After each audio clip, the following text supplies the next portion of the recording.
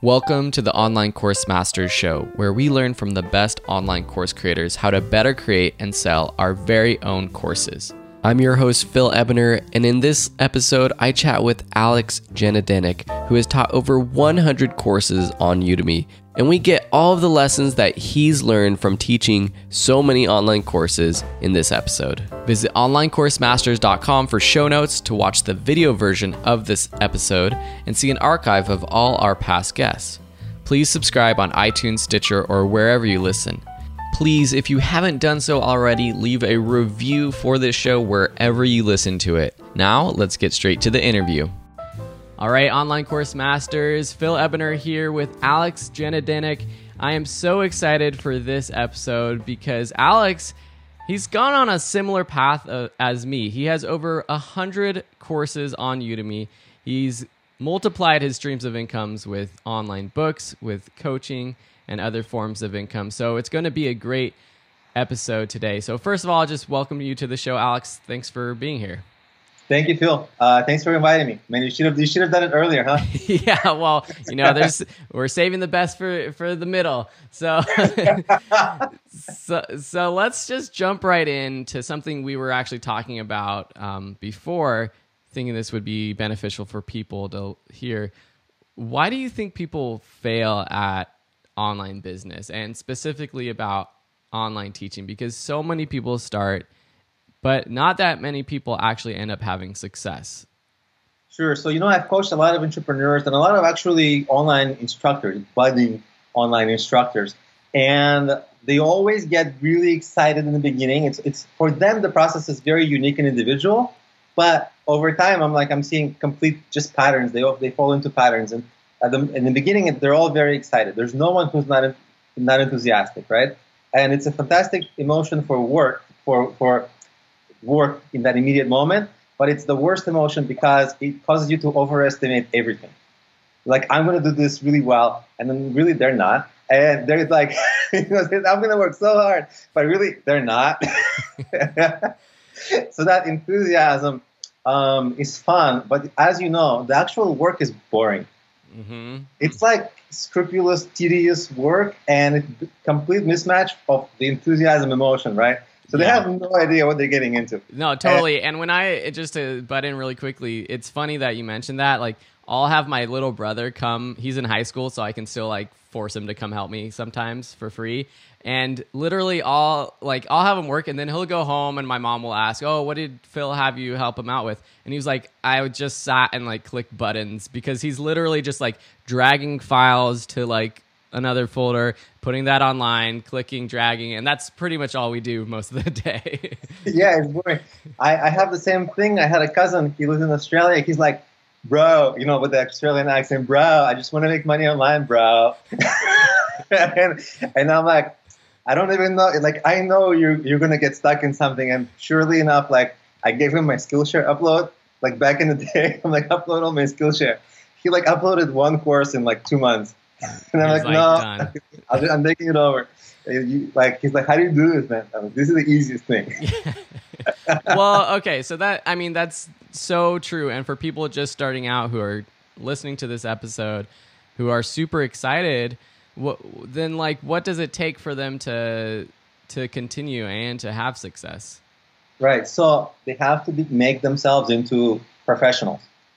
Consistency, flight to quality, and there's a lot of soft skills motivation, goal setting, blah, blah, blah, blah. All of that goes into overall, it's under the umbrella, as I see it, of productivity. So it's all these human issues that have to get solved. You're bad at focus, you need to fix your focus. You're bad at discipline, you need to get disciplined. And everyone has, even me, I struggle with a lot of these kinds of things. And I think all of us in our own personal journeys have to be very vigilant of what we're bad at. And the reason, the real reason we haven't fixed it is because for us as individuals, it's hard to fix that thing. If it's still hard at my advanced age to fix my focus, then it's only hard because it's a really hard problem for me to solve. If it was easy, I would have already solved it. right? So the problems that remain that plague people are the really hard problems. So I say sometimes that like, business strategy in 30 or minutes or an hour, you can create a complete business strategy. But to fix one of these human issues, that's why like psychologists retain clients for a long time. So, but I found that anytime I fix something in myself, like I took a speech training thing, which maybe didn't help a lot, but like I'm better than I used to be. And as an online instructor, it's really important. And then my courses started, getting better reviews, right? So I fixed something that I was kind of lacking as a professional, and I fixed it, and then my business sort of took a leg up. So I really see a lot of correlation between like fixing the big things, like these big human issues, whatever anybody struggles with, and then actually that really gives them a huge boost in whatever else they're doing because it adds to their strength. Yeah, totally. I think that is both for just general online business, but also with online teaching specifically. So let's kind of give more of a background picture of who Alex is, what you were doing before teaching online. You have, like I mentioned before, I'm looking at your profile right now. You have 109 courses on Udemy, which I don't know if anyone else individually has more courses. There might be a couple companies that have more courses. Just kind of paint a picture of who you are and what your background is. Well, I was born in Odessa, Ukraine, because everybody always asks me where you're from because they hear the accent. But I grew up in the States. I grew up in San Francisco. I went through the whole Silicon Valley thing, got a computer science degree, did work as a software engineer in a couple of companies. But all the time, like, I had my own ideas, and I just was like, it was killing me not pursuing them because my best time was spent at work. So I was like, I would wake up extra early. On the bus to work, I would work on my own ideas. In the evening, on the weekends, but it was just never enough time. So all the time, I just wanted to do my own thing. And of course, as a software engineer, you know nothing about business. So I made so many mistakes. And then I started realizing, hey, like, if only I had somebody to help me, I would skip a lot of these mistakes. And so one of my first successful products was this mobile app, this business planning mobile app that I created. And now it has something like 2 million downloads, the whole suite of apps, and it became a suite of apps. So, wow. But the one feature there that was interesting is people got to ask me questions. And I just kept seeing the same questions. For the individuals, it's their like unique journey. For me, it's like the 100th question that I got the same, So I started like, why don't I, I had this idea. Why don't I make a YouTube video and answer so I can just point them to the YouTube video? And the YouTube was a little bit of a playground for me until I learned about Udemy. And as I said, the rest is history. So, Udemy, I've been on it for a while. And, it took me a while to find my groove at Udemy. Like, I wasn't an overnight success, although I wanted to. And I had to improve so many things. Like, I wasn't aware of, like, the microphones, the cameras, like the how I should talk in front of the camera. Like, there were so many things to fix. Like, what makes a good course? So much to learn. So many things, and none of these things feel like rocket science. But in combination, it's really hard to get it right. And I feel like it's hard. I don't know if anyone comes into Udemy or just teaching online courses knowing all of it. I know I had the advantage of knowing how to use a camera and knowing how to use a microphone. That's one of the biggest hurdles for people. But then the whole marketing side of things, that's where I had no clue, no idea how to do that. So I think everyone has those hurdles to learn when they're starting out. And it sounds like similar for you. I'm curious about the app, though. So this was your first sort of foray into your own product, your own online business, right? No, I had a bunch of fails before, okay. or like lukewarms, like not fail, not succeed, but like just struggling along. But like, okay, I had an events business that actually I really liked. I had a bunch of things where I tried to create new startups, like a different kind of search. There was a technology that was popular, semantic web. I dabbled in that. It was supposed to be like the new thing, and it wasn't. So there was a lot of things I dabbled in, but they were all like I just made some mistake early on that like sometimes during the business planning phase that just like if some expert came in and they're like, no, this is a total mistake, do this instead, it would have saved me like 3 or 6 months of struggle. Yeah. And that's why we teach people how to teach online now, to help them go quicker. So now it looks like from your website, you have all of these income streams with the online courses, the apps, the books, coaching, everything. Talk about, is this what you're doing full time, or do you still have a full-time job? Yeah, I'm doing this definitely full time. In fact, I think sometimes I'm doing it more than full time. You know, it's passive income. Yeah. But I'm not passive. Like, I'm hustling. Yeah. Like, and I feel guilty. Like, I'm one of those people who, like, if they're not working, I feel a little guilty about myself. Like, oh, Sunday, I'm not working. Like, No, totally. I get you. Like, if it's a weekday and I'm just like doing nothing, the next day I'm like, oh, I feel guilty because I didn't get anything done. That's how you have 109 courses, I think. Well, I think, you know, a part of it was like the journey of like figuring out what makes a good course on Udemy, because it's a big number, 109, but a lot of them are duds, you know? Like, and I'll be the first to say it. Like, some of it, I was just playing around. Like, I was at my gym and it was like a boxing thing. And I was like, I'm paying for this and other people might pay for this. So I told the trainer, hey, can I record you? like, why am I paying to the gym? The gym should be making money for me, right? And so I recorded we had it like after the gym closed, we spent a couple of days recording stuff. And then I'm like, wait, boxing course. Now, am I an expert in boxing? Like, no way. Like, right? But so should I be teaching that? Like, not really. But, kind of, it was an attempt. Yeah. I have like a music course that like I interviewed a music guy and it turned out really bad. It's an attempt. I have a Chinese course. I try to translate my course to Mandarin. It's an attempt. So that's how you end up, like, a lot of experimentation. Yeah, totally. And I think there are some people who would say you should really just focus on something that you're a complete expert in and you're confident teaching, and that's the one you should focus on. But I think similar to me, you're kind of throwing darts all over the place, and one of them is going to hit the bullseye and be a major success. But what do you tell people who look at your profile and say, okay, how can this guy teach 100 courses? Like, of course, he can't be an expert in all of these topics. Do you suggest for people to kind of follow your steps, or is there, after teaching so many courses, a better way to figure out what the right course to teach for them is?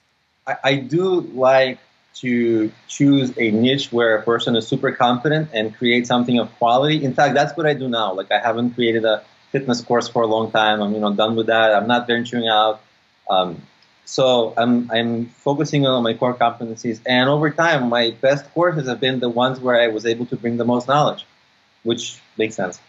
And out of the 109 courses, only about 20 or 25 of them make any kind of reasonable money, right? So there's like 75 fails in there. But it does give me a lot of data of like what's working, what's not working. Yeah. So in a way, it wasn't a complete waste because I got an answer like, that didn't work. Don't do that anymore. And sometimes it took 10 of those mistakes. Don't do that the 11th time. Yeah. But now you have, 90,000 students on Udemy that you can promote your new courses to. What have you seen is different now in terms of your course quality and the way you teach a course from that very first course you teach to this course? And I don't know if there's any specifics you can give listeners on things that students really love and help you get those 5-star reviews. So I was always confident in my content, the quality of what I'm saying. But I was never confident in my delivery, presentation, AV, audio, video. Those things are the things that I worked on fixing. Like, I took some coaching on speech. Like, my speech had a lot of words like, and I got rid of most of that, at least. So I did that. Then, I experimented with a few microphones, a few lighting scenarios, and I'm still sort of experimenting because I'm never quite happy with it. And whenever I'm happy with it, someone comes along and be like, I don't like your background. And I'm like, oh my God, it like invokes all my insecurities. Like, like, you don't even know the history of this. This is my 5th one. It's that one student who just came into this course for the very first time, and you only knew. Yeah, I totally get it. And sometimes, like, I try to do something really innovative in the courses. Like, I have a business plan course that's popular, and it's probably the top business plan. It is the top business planning course on Udemy. And that course, like everyone teaches it the same way. Like business planning, here's the template, here's what you write in every section. So sometimes I do really unique, creative things. Like, you know how there's the theme of front loading the course? Mm-hmm. So like I created a totally new way of business planning, which is a really impossible thing because how many, like, except for the business model canvas and this niche, there's been no innovation. So I started start people now with only a 3-sentence business plan, where it actually makes sense because you have the product, the marketing, and the revenue, and those are the key components that belong in every business, right? And then I help, and in the beginning they get that, so every beginner gets it. Here's what's important, and if they have to play well together, it's like I teach it like a 3-legged stool. If it's 30, but if one leg is out of whack, then it falls. So, they have to make that little thing work, and then they extrapolate it to a 1-page plan and then a full plan. So, but that took me a whole bunch of years of dabbling in business planning to get such a grasp on it that I could teach it, realize it could be taught that way. So sometimes there's a tremendous amount of experience that goes into it, and then the students who come in, they have no clue. They're like, oh, okay, whatever.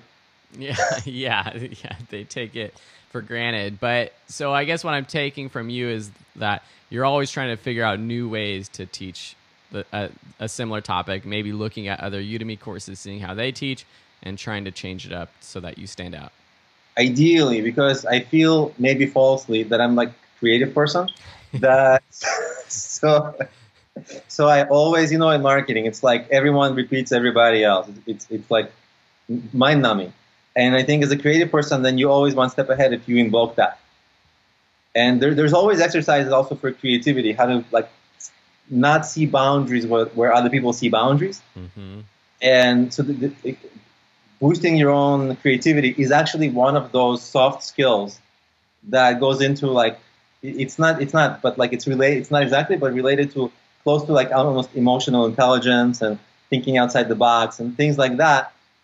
I really try to bring, like, instead of filming at a high rate, the courses, I try to just refilm slowly, but give the course something special that when I teach it, I'll teach it in a unique way, and hopefully the students will appreciate it. Yeah, cool. So what's like a typical day look like for you? You have all these different businesses. How do you manage it all by yourself? Yeah, so I have a whole bunch of things that people mostly don't even know, because a lot of it, I'm not too, like, I'm like, I'm just like hustling. I'm not like too public about what I'm doing. People just see the end product. And so I have a whole bunch of things like courses, books, but then there's a whole bunch of other things, coaching, and on and on and on. So I wake up, and even though I think when I read, like Tim Ferriss or whatever, they're always like, have a morning meditation session. Yeah. And I'm like, I have the anxiety because people who haven't been sleeping, like in the East or Europe, wherever, man, my inbox is full. And I know that inbox is like revenue. I got to answer. It hustles on. So I'm like, inbox time. And I start like everyone, I'm like trying to get them to do what I need them to do, move them along. And, off sometimes requires an infinite amount of patience. Mm-hmm. Because some people, like, I need them to do it once, but then they do it 20 emails later. So have to like, take a breath. And are these people you're hiring? It sounds like you're getting people to help you, or what? Who are these people you're talking about? There's some people that I'm hiring, some people in my coaching. Mm-hmm. Like, for example, like there's one guy, I have a client, like some of my clients, like I become friends with them because like sometimes I want them to succeed more than they want to. Like, I'm like, we decided we're gonna, do SEO for him on his website and like put his product on Amazon. And I'm like, man, you gotta get your product to rank number 1 yesterday, right? That's how I look at everything I do. I have the sense of urgency. And he's like, yeah, I'm working on it. And then when you unpack it, like, what do you mean you're working on it? Well, I'm gonna do it next week? Yesterday.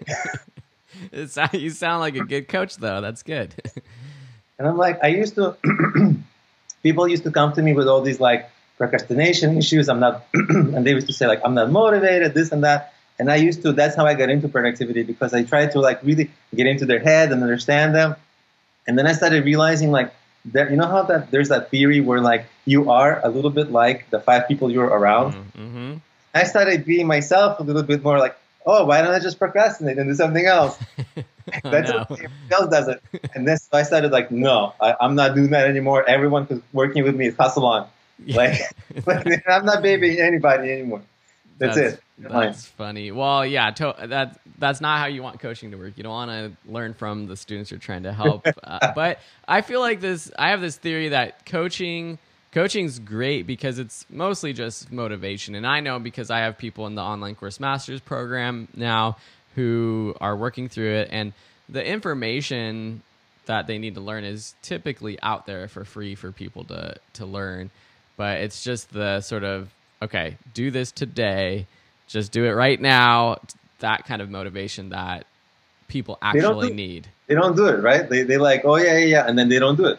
It's surprising. It is surprising. I think, as someone who's super self-motivated myself and productive, I don't know if it's just like a trait that I got. I'm like you, where it's like I wake up and I check my inbox, and every day I'm working on something new. But I think a lot of people, it's not their fault necessarily, but it's hard to get motivated and to be productive. Because you're a professional. Thanks. And I think a lot of people have to groom them. Yes. And a lot of people have to groom themselves into that. Yeah. Like, none of us are born like that. I remember in college, I was lazy. Yeah. Like I did in high school, I was super lazy. Like, I was the people who we're talking about now, but I kind of, just out of necessity, because, you got to sink or swim. You have to end up grooming yourself into more and more of a professional, I think. And a lot of people, they like you and I, we've been in it for a while. We understand expectations. But a lot of people are like, I want to make money quickly and now and easy. Exactly. And that's what I was going to actually kind of turn to. We talked about failure in the beginning, but I think that's a reason why so many people fail, is that they have this expectation that the first month they're going to make $1,000 or even $100, and they don't. And that is not, especially on Udemy, I would say that's not the right expectation, especially if you don't have your own audience. It's just probably not going to happen unless you teach a course in a particular topic that's hot right now, that doesn't have a lot of competition. So what is the realistic expectation for someone getting into online teaching for those first few months or even the first year? People will hate my answer, but I think it's along the lines of the right path. But I think, if we take a step back and see what happens to an individual, most people who are don't have the 9-to-5, right? They're in the struggle mode financially, and there's a lot of stress comes along with that. It's a very bad feeling. And I've been there, you're not in your head, maybe you've been there. And there's something subconscious that happens. Our brain chemistry changes. This part of the brain, amygdala, takes over. It causes the fight or flight, only able to make short-term decisions. Not able, the prefrontal cortex is not working, which is the reasoning. That's the long-term vision, right? So right now, when you're in the financial stress, you need to just do whatever you can now to remove that stress. So a lot of the people, when they come to you or me, and they're like, I need to make money now, it's sometimes because they're not a good professional, whatever, or maybe they just want to make money quick, but sometimes it's just their life situation needs to get fixed. Yeah. So they're in that immediate stress and they need to get rid of that. They don't realize this is what's happening necessarily scientifically, but they're unable. So but they can take a breath and realize if they do a lot of the short-term stuff, it's going to be, a lot of it is going to be so much waste that if they able to take a step back and shoot a little for higher quality, better long-term thinking and doing, it's so hard to do. Because I wasn't able to when I was in stress. I remember that. It was more like next. That's partially how I got, to so many courses. I was like, next. So I was there. But at some point, you scramble enough to, you break even in life, and so much stress gets taken out of your everyday mental approach that you end up having naturally, you're thinking bigger now. And it's just stress relief. So And a lot of times it's, basic stress relief people can do at home is like eat better, exercise, not for weight loss, but for mental, what's the word? Mental health. Yeah. Stuff like that. Sleep better, eat better, take care of themselves. Stress goes away actually by itself if you do those things, even though the financial stress will still be there. It just won't impact you as much, and you'll be able to use. That's really how, that's like you level yourself up just easily that way. Yeah, that totally makes sense to me. And I know for myself, exercise is so important. I'm not a huge fitness person at all, but sometimes, I get in a rut, or it's been a few days or a week and I'm just like in a grumpy mood. And probably every single time that happens, if I step back, I'll realize, wow, I haven't like done any exercise in the past week. And then it's, I'll go on a run or go on a bike ride and it's like, wow, I feel so much better.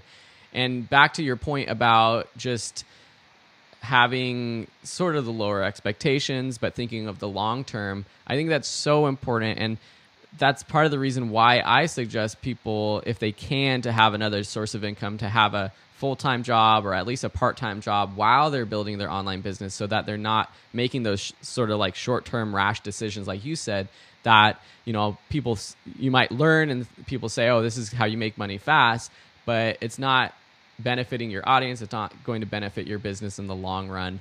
So learn from our mistakes, because I've done that as well, and take your time. And I get those messages though too, and it's hard. It's like, I don't know how to respond to people who message me and are like, I'm in a bad financial situation. I lost my job. How do I make money right now with online courses? And I don't have an answer for that, because that's not the way that I suggest teaching online classes, but it's hard. So I'm not in that position, so I don't really know exactly how that feels in this moment. So before we move on to writing books, which I know you do and I want to talk about, which is important for online teachers, let's just talk quickly about promotions. And with Udemy, what have you seen work with the Udemy promotions? And with your audience outside, how are you building an audience and how are you promoting your courses to them? By the way, since we're on the promotion issue, see, I'm like, I've been taught to catch them. There is this issue of like, have you noticed that the promotional emails have like a lot less effect these days? Yeah. And I think that's happened something like 6 months ago or something, but then there was like another level of decrease in their effectiveness recently that I've been seeing. Well, I know that about a year ago, I don't really remember it, maybe it was in 2016, there was definitely some sort of switch where not everyone was getting our messages anymore. I'm not exactly sure what happened, but I think there was some sort of opt-in that was sent out to students. A lot of people didn't click, yes, I want to get emails, because I know my wife used to get all of my promo messages because she was in some of my courses, and now she doesn't get any of them. And I think it's because she didn't opt in. And then I think just because the average selling price, the consistent sales from Udemy, our own promotional messages become less effective, especially when you're not selling a new course. And I know, and I've always in my classes and to my students said, okay, let's not get into the mentality of we're going to sell our courses for $10 all the time. I always tried to launch my courses at $19, $25, $15. But over the past half of a year on Udemy, I found those sales being less and less effective myself. And I actually launched my last course at $10, which is crazy for me, but it also was one of my best launches in a long time. So that seems to be what's working for me. But what have you found, just like things not to be working? Or I know you've been on Udemy for a long time, so you've seen the ups and downs. You saw the pricing change. How do you feel about Udemy now after all of those changes? I think first, some things, there's always things we always agree on and not, but I always preface that, like, I really appreciate Udemy, because literally, I don't like to get into specifics, but like, it's changed my life, like, financially, like, manyfold. And now I have this, like, I hope it doesn't show, but inflated ego and self-confidence. But man, without Udemy, I would be like a fraction of my, what do you call it, online fame or whatever. Like, I don't know what to call it, but like Udemy has really given me a fantastic, amazing platform. And they also, when I was struggling, they welcomed me to their office. And Lindsay spent time with me. Their team spent time with me. They were like teaching me all the things that I should do better. And like whoever does that, like you're gonna go to Amazon and be like, hey, how do I sell my books? Yeah. So, like, I've never had a company that did that and gave so much care to content creators. And the things that I learned from them, actually, I've taken even to my other businesses. And even there's like other instructors I've learned from too. Like, back in the day, like Alan Hill, he was like the first guy who would teach his stuff and the stuff about creating really cool titles. That's where I really saw like how much of a difference it would make. Like my best-selling course, for example, is that I have a course, Marketing Strategies to Reach 1 Million People. Mm-hmm. And that course used to not sell at all. It used to sell this kind of my marketing. So it used to just be like a boring course. It's usually marketing strategies. No, it was boring. Who wants that? I mean, some people, but it doesn't really stand out. And now I'm like, okay, marketing strategies to reach 1 million people. Started selling. Mm-hmm. You're showing that benefit. The benefit, and sometimes you put numbers and percentages, and those things can sometimes make your title look more catchy.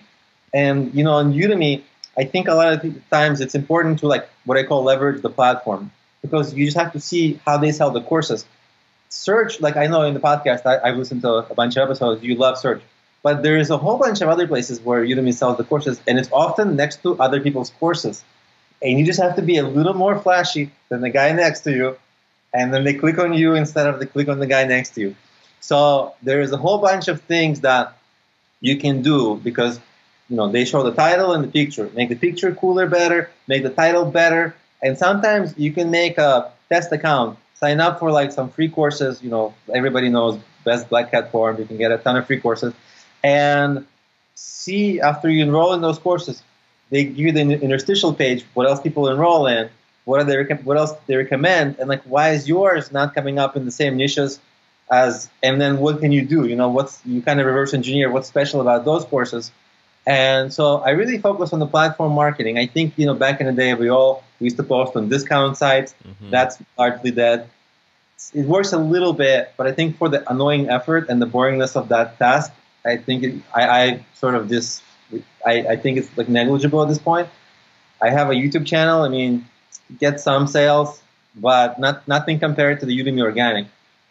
My emails used to be amazing. Now they're like, they're kind of, even though my student count is going up and they're paid students, like my effectiveness of my promotional emails is going down. Mm-hmm. So I think behind the scenes, Udemy is doing something to lessen the promotional emails because they don't make money from that.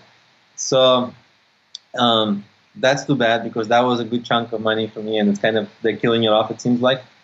And so it's really now all about what I refer to as like platform marketing, making sure that in every nook and cranny of Udemy, including their apps, including their like whatever, all the paradigms of navigation of their site, that my course should be there. And if not, why not? And usually the answer is like, well, there's probably a whole bunch of huge courses that are dominating. Mm-hmm. And like, how do I creep up, crawl my way up there? That's sort of like my current, I wouldn't say philosophy, that's the wrong word, but like approach.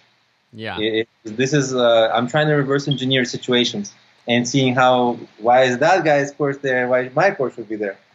And it would be great to be able to send those promo messages and make a lot of money from them. But even for myself, it's the organic sales that make a bulk of my revenue. And if you can do that, then you're going to have success on Udemy. So doing things like you said, making your thumbnails better, making your titles a little bit more catchier, show that benefit so that it sounds better and it is better than the next course in that topic.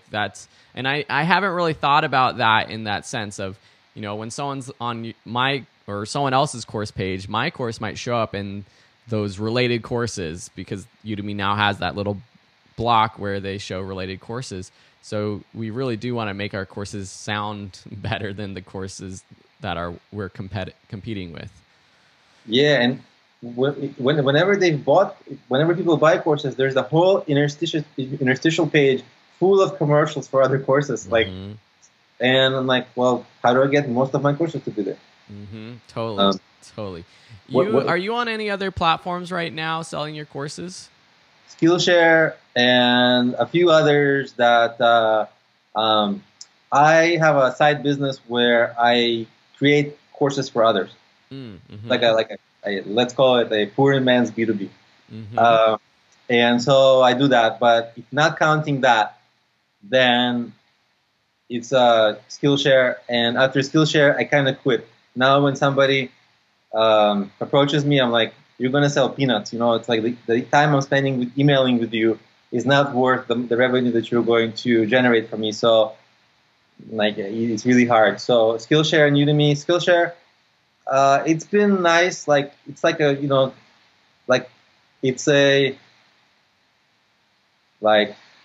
just a huge fraction of my Udemy, but it's still not bad. I still like that revenue. Mm-hmm. Yeah, why not? Yeah, and every once in a while when I make some content for Udemy, I post it on Skillshare, and then I kind of see that sometimes people watch a lot of my courses there, and then so the courses aren't dead. I have invested minimal time in it, but the courses are kind of not dead, and it's gone down the cliff, but then it's plateaued a little bit from the high, and so but it hasn't gone down from the plateau. It actually started going slightly maybe 5 or 10% up each month, and I'm like, well, that's interesting. So I'm just kind of I have a lot of automated marketing, my social media. I promote a lot of my Skillshare, and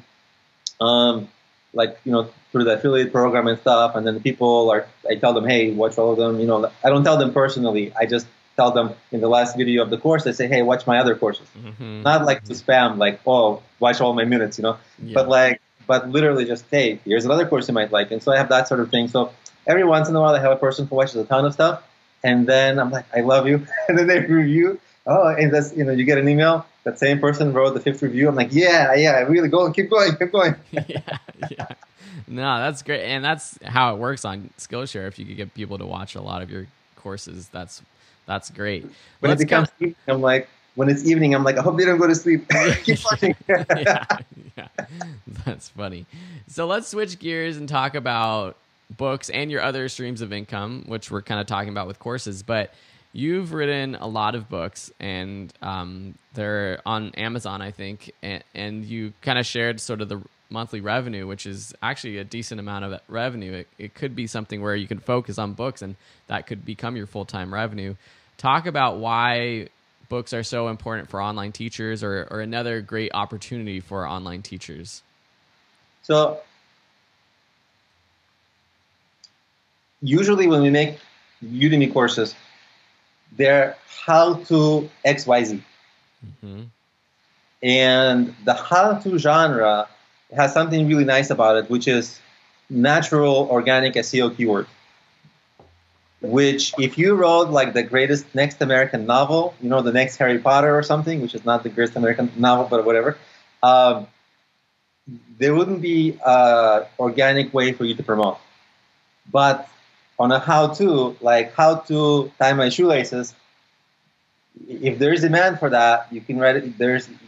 You can rank for that. Mm-hmm. So whereas novels, they don't necessarily have keywords, but how to have motivation, how to stop procrastination, how to use Photoshop, how to do SEO, all of these are natural keywords. And where the sweet spot is I look at my courses, and I say, okay, so let's say marketing course. Well, I'm like, well, there's demand for introduction to marketing, let's say. There's probably demand, with books. And so then I look, how competitive is that niche on Amazon?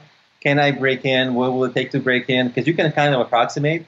And then that's the decision of well, I can probably make a certain amount of money. It's going to take a certain amount of work. Now, how do I write this book and publish it? Which is really a hard thing. And, there's some challenges making courses. Writing books is another challenge, because somebody along the line who touches that book actually has to be a reasonable writer. Mm-hmm.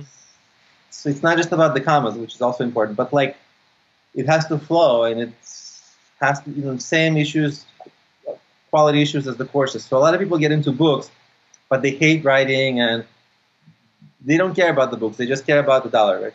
Right. And I see people running into that issue where it's like books, okay, fail, quit. So, you kind of have to also enjoy writing. There's a way that you can create a book without writing at all. You can use the Dragon software, talk your book into a recorder, it will transcribe it, you give it to some editor, the editor will edit it, make it very nice, although they will be expensive because books, it's if you gave them gobbledygook of like just free content that you spoke, it's going to take a lot of time for them to edit it to make it a wonderful book. And then you need to, cover, and essentially you're done. So you can create 100 books a year, and as long as you just do the marketing. So that's another tactic some people use. And I've always written my books on my own, which maybe is a mistake. But if you wanted to have like a book farm, let's say, I don't know how even probably the people who write the book farms don't read their own books. So, but there's a few ways to do it.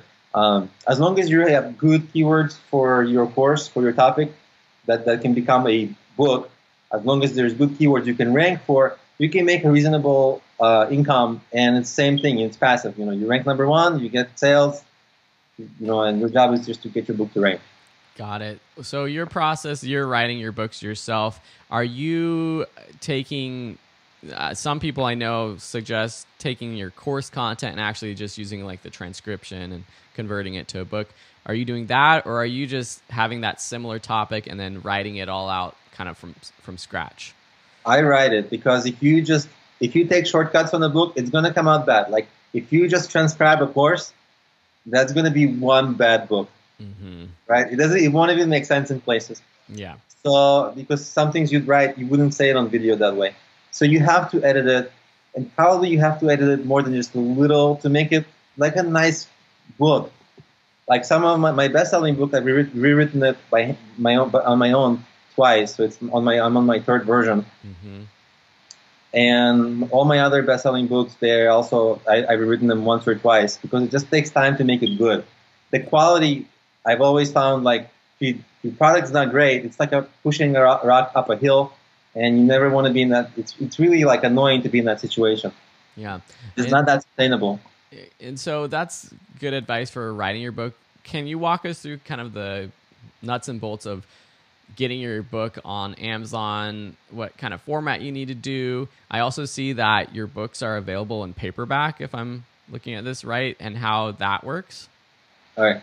And by the way, just one note. I have an interesting, before I get there, I have an interesting way of creating the book. So my last book, The 20 Principles of Productivity, I wrote, and I brag about it, I wrote in 0 working days. So that book is 200 plus pages. I wrote by hand. How did I do that? 0 working days. So I only wrote it, it took me a while over a span of time. I wrote it only on plane rides, stationary bike at the gym, and subway, when I was riding the subway on my phone. And I kept on writing a page or two at a time, at like dead time. Otherwise I would, what else do you do on a stationary bike? It's like boredom. And so I was just like writing. And it was kind of inconvenient, obviously, to write on your phone, but only those 3 places. It took me like maybe 4 months to put the book together. But, the editing took a while, obviously, but editing always does. And I think that book really came out well. Like that book, I'm proud of it because I put some humor into it that my editor took a lot of my jokes out. I think they didn't think I was funny. But anyway, I feel like how-to books, they're usually boring. Or how-to. But I try to make some jokes, and I try to be myself more. I think it came out really well, and I think I hit on a lot of the right notes.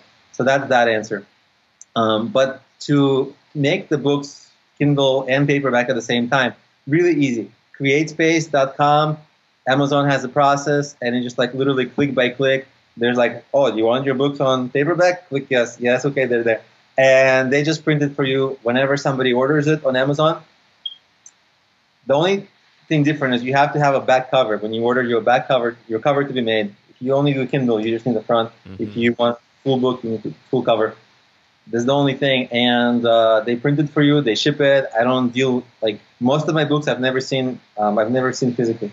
Like, Wow, you need to buy them. That would be awesome. I bought my first ones. When I wrote my first book, I bought 10. Uh-huh. I was like, I'm proud. I Yeah. wrote a book. I'm gonna be. I ordered 10 copies, and then they sat for a year. You didn't read each one. You didn't read it 10 times. No, and I was like, well, I should sell it. And then like nobody, I don't even have a place to sell. Like, what am I going to be on the street selling Yeah. it? Yeah. That's funny. I spoke at one meetup, and I'm like, hey guys, just here are some books. Like, nobody bought it. Yeah, it could be. Hey, it could be a good giveaway, but it's not that cheap to do. You'd rather just give away your ebook. So it sounds like it's pretty easy. And I know I've put up a couple books on Amazon Kindle. I haven't actually used CreateSpace. That's cool.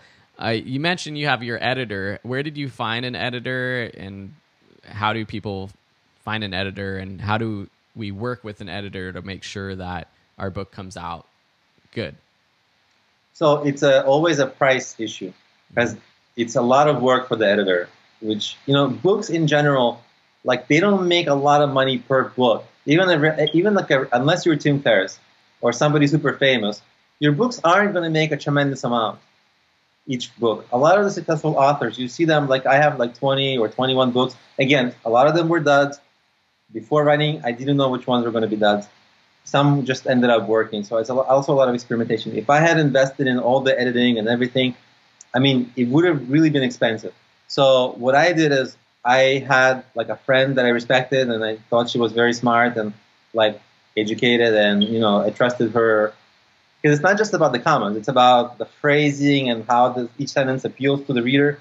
And so I trusted her, like, just how smart she was, common sense wise, and just let her do it. And so that way I got the best of both worlds. It's reasonably priced, or in some cases free. Friends and family can do it for you, and it's not too expensive. You can start hiring on Fiverr or something like that. I don't know what you're going to get there and at what price.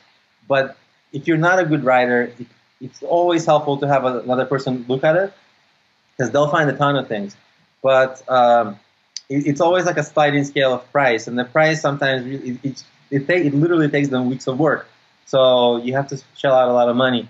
So if you can do it on somebody you know that's cheaper, probably the savviest thing to do in the beginning. I think if you're a perfectionist, you can overinvest, but at the end of the day, you have to be financially sound. You can't just have a business that's run how you want it. It has to be how it makes sense. Yeah. So that's good. And when you upload these books to Amazon, what advice do you have for launching it? I know there's different strategies using, giving away for free. Do you use that strategy, and how do you get sort of that search engine juice and those early reviews to make sure it ranks later on? So there's a couple of ways to do the launch. Like our friend Nick Loper, he's done, like, for his last few books, he's done like really big launches. He prepped for them. He paid some, he went to a conference. He did stuff. So, and out of the gate, the book was amazing. Did everything he wanted it to do. Right? There's that one path, and my path is a little different. My books are like opposite. Usually, they don't rank at all. Like, they're like, I don't have a big launch. I don't tell anybody, whatever. And then over time, they kind of just like, I have like a very automated business. Like, when people get to the end of my courses, I'm like, hey, here's also a full list of my books. So over time, I kind of just have my business, there's enough muscle in there to get the initial sales. And then the book just kind of goes like, oh, up to the third page, first page, first half of first page. And then quality matters at that point, because when you're at the beginning of the first half of the first page, you're competing against people who are reasonable competitors for you. Right? It's relevant on topic. They're also pretty good books probably. And so then it's like, have to win on quality. Sometimes I do creative things. Like in my 3-sentence business planning book, I have a thing. I'm like, hey, you can email me. Like, literally, it's in the book. You can email me. I'll take a look at your 3-sentence business plan. Just like I mentioned, I have that in the course. I have that in the book. They email me. And sometimes they become my clients, and then I'm like, hey, leave me a review. So my review acceleration is higher than my competitors. Got it. Again, something creative that I did that other people don't do. Now that they hear this, everybody's going to be like, email me. Yeah. I mean, that's a huge. I mean, for buying a $10 ebook or book, that's a huge benefit for people. Is there? Yeah, love it. Are you? I see you're giving people from your courses to your books. Are you also getting people who buy your book on Amazon into your courses somehow? A little bit. So it used to be that, like, I don't mind giving it, like, I don't do those like mass giveaway things. Mm-hmm. But to my readers who are like already my clients, I don't mind giving them like the first course for free because it gets them into Udemy, and then if they like it, then hey, here's 108 more. Right. So the cross pollination is actually harder than it seems, because people who are comfortable reading, they're not comfortable taking courses sometimes, or less comfortable. Maybe they're driving and they're listening to podcasts. It's like hard to get them to read a book. So the cross pollination of platform and paradigm is actually harder than it seems. So sometimes I give away free stuff in order to get people to be comfortable everywhere, because I'm everywhere, and then my ideal client is a client who consumes my stuff everywhere. Mm-hmm. So, and then the more of my stuff they consume, the more hopefully they like me, and maybe they get sick of me, but hopefully they like me, and then they just trust more, buy more. Got it. Well, it sounds like there's a lot of benefits to writing books, and one of them that you mentioned to me earlier was a couple of speaking gigs and also coaching. How has writing books benefited that sort of aspect of your business? That has been really cool, and it's like last year I got contacted by, first I saw like one day, I was like, whoa, somebody bought like 100 of my books on like in like one thing, and I'm like, wow, I hope that's not a typo. I hope that's not an error. Like I was going to give that money back.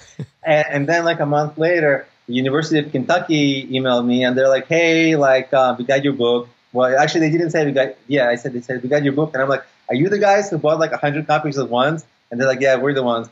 Or it was like 50 or 70, but it was like a big number.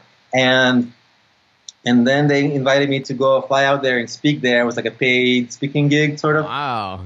For a couple of days, like I spent time with students. Like they did like a Shark Tank style startup pitch, and I was like a judge. That's awesome. It was really fun, and like it's been like almost a year, like 9 months since then, and I'm still thinking of like the answers I should have given to the entrepreneur. Man, I should have said this. Yeah.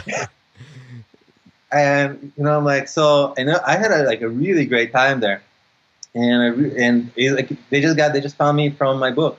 That's so cool, and I think that's something that I think online courses and being an online educator can give you somewhat of a reputation, but the books, it just at this point seems a little bit more professional and has like higher esteem for you to have those books, and that's probably why you got that speaking gig, which is great. It's just getting your face in front of more people and ultimately helping more people. Yeah, especially in academia, because I don't see them promoting courses, because like they are the courses. You're right, exactly. They don't want a competitor selling their same course for $10 online.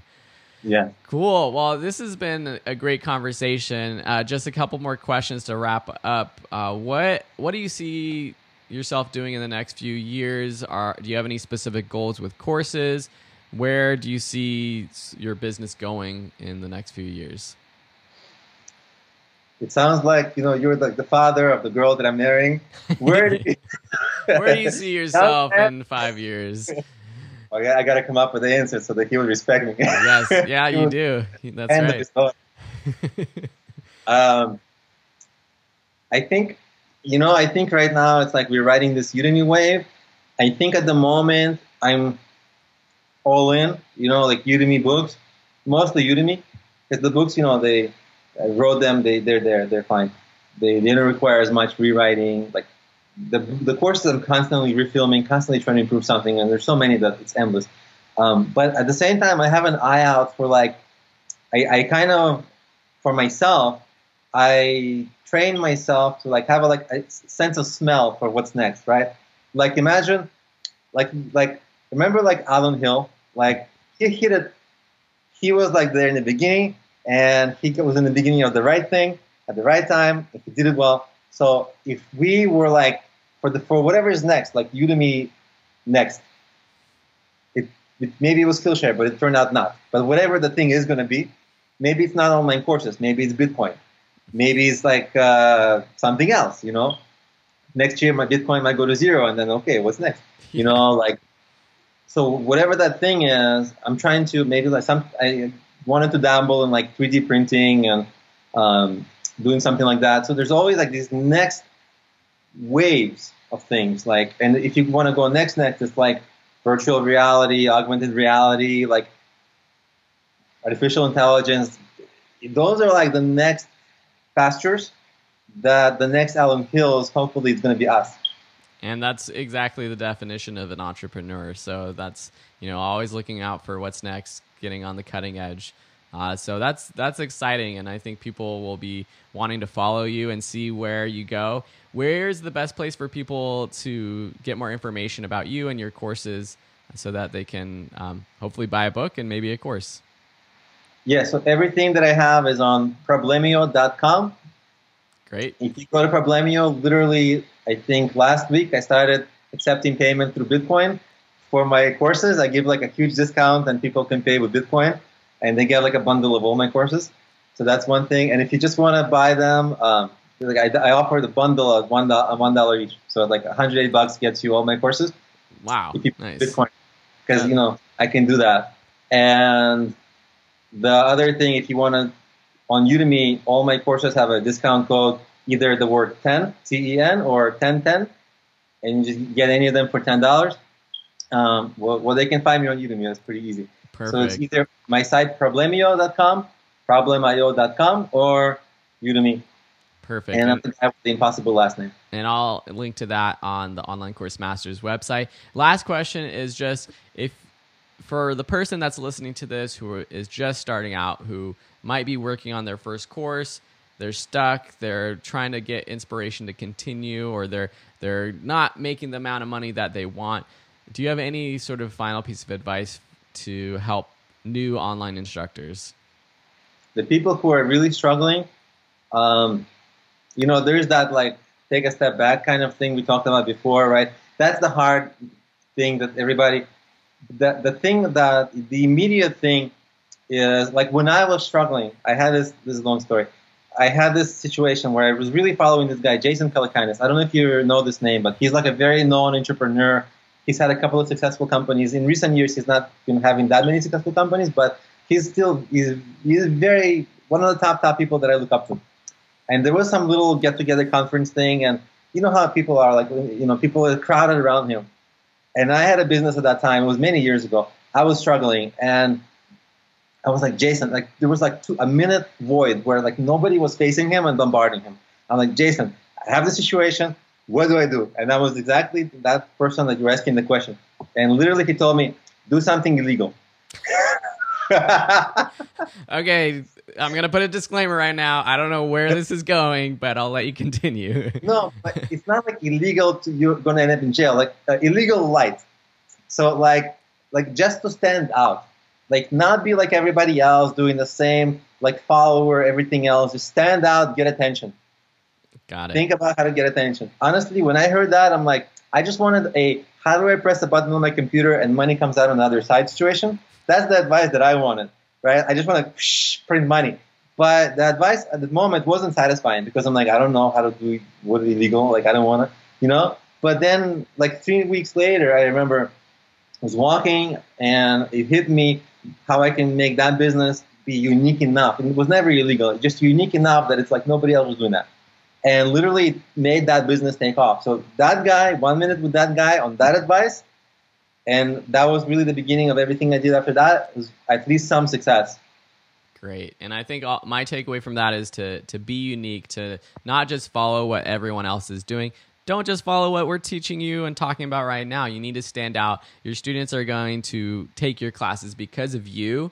They could find the information for free anywhere else. There's other teachers that teach it, but they're going to follow you, become friends with you, at least the video version of you, and that's ultimately how you're going to build a large following. So I think that I think is good advice. So Alex, it's been great. I'm looking forward to just seeing your success in the future, hopefully on Udemy and also elsewhere. So thanks for being on the show.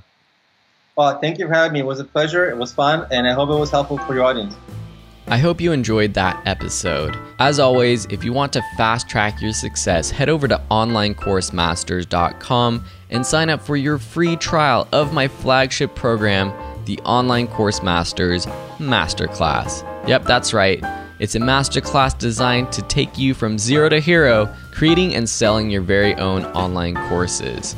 If you haven't done so yet, please leave a review for this show wherever you listen. This is how we can help expand our audience and help teach the world. Thanks so much, and we'll see you next week in the next edition of the Online Course Masters Show.